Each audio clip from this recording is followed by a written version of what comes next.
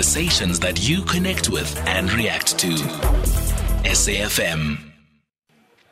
0614-104-107, and you can also drop me an X at Aldrin Simpier. Our studio line is 086-000-2032. We're still coming live to you from the Birchwood Hotel, where the Department of Higher Education, Science and Innovation is hosting its inaugural Transforming Mentalities Summit. Let's now move over to this conversation next. We're in a conversation with Dr. Sophia Kisting-Cairncross, who is the chairperson of the Qhubeka Trust. She's also an occupational disease specialist. So the Qhubeka Trust closed its doors this month after making payments to over 2,000 former gold mine workers who were diagnosed with silicosis. This was the entity's biggest settlement in South Africa, with over 420 million rand spent in payments. The trust was set up in 2016. However, claims by former mine workers who contracted lung-related diseases were first made in 2012. There were still the many cases like this going forward. What are some of the lessons from the years of compensating former mine workers? Doctor, good afternoon. Thank you so much for making time for us. Good afternoon, Aldrin, and good afternoon to your listeners. And it's good to be on the show. I've never engaged in this manner before, but I've often listened. Thank you so much. Thank you so much. We appreciate that. And thank you so much for making time for us. Fundamentally, part of the Qhubeka Trust for me is about justice. Justice for people who contracted diseases while working for mines. And some of those mines went back to, ended up closing off. And many of these men left with lungs that have collapsed. Yes, Aldrin, certainly that is the case. I would think that given the history of our country, given our past, given our apartheid past and the gross inequalities of our past, that the compensation for silica-related diseases is certainly one of the very, very big incomplete social justice issues of our time. And there is certainly many things that we can do to help to redress it. And I think there have been many different efforts to do so.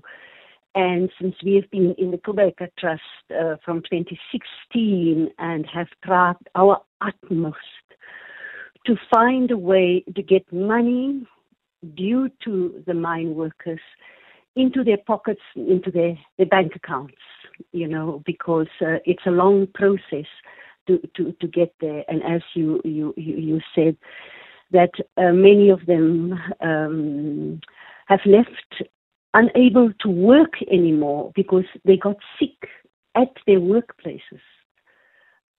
And when we talk about silicosis, we by and large talk about the gold mines because that's where the huge exposure to silica dust happened, especially in the past. The exposures have improved over the years, but there is still the worry that there may still be exposure. And then to add insult to injury, when they go home, whether it be to the labour-sending areas of the migrant labour, like the Eastern Cape or KZN, or the Belcom area, or the different areas, all from our neighbouring countries, from Eswatini, from Mozambique, from Lesotho.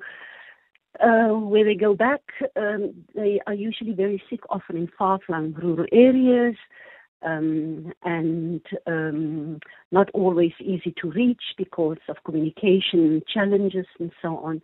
And it's usually the women who carry the major responsibility for taking care of the sick husbands, since formerly it was only men who worked underground in the gold mines. We know that it changed in 1994. So the women have almost throughout the centuries kind of supported mining in our countries in many different ways by raising children. and by keeping the household going while the husbands work in the mines under what we know in the past, that the migrant labor system was not a very humane system. So yes, Aldrin, it's an issue of justice, and even though settlement trust cannot mete out justice, it's a small measure of redress. A quick one for those people who had applied and the families of those who had passed on, who didn't meet the threshold, who didn't meet the minimum criteria. Is it the end of it for them? No, fortunately not, Aldrin, because we have a state, under our government, we have a compensation system for occupational lung diseases for mine workers.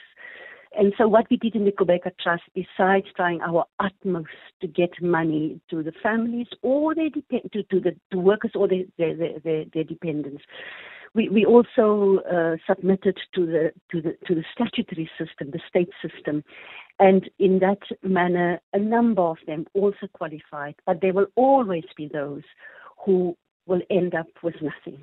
You see, and that is the tragedy. That is why we need to prevent these diseases. And prevention. Thank you so much for your time. Yeah. Thank you so much for your time, Dr. Sophia Kisting-Cairncross there, who is the chairperson of the Qhubeka Trust. She's also an occupational disease specialist. It's time for the news headlines.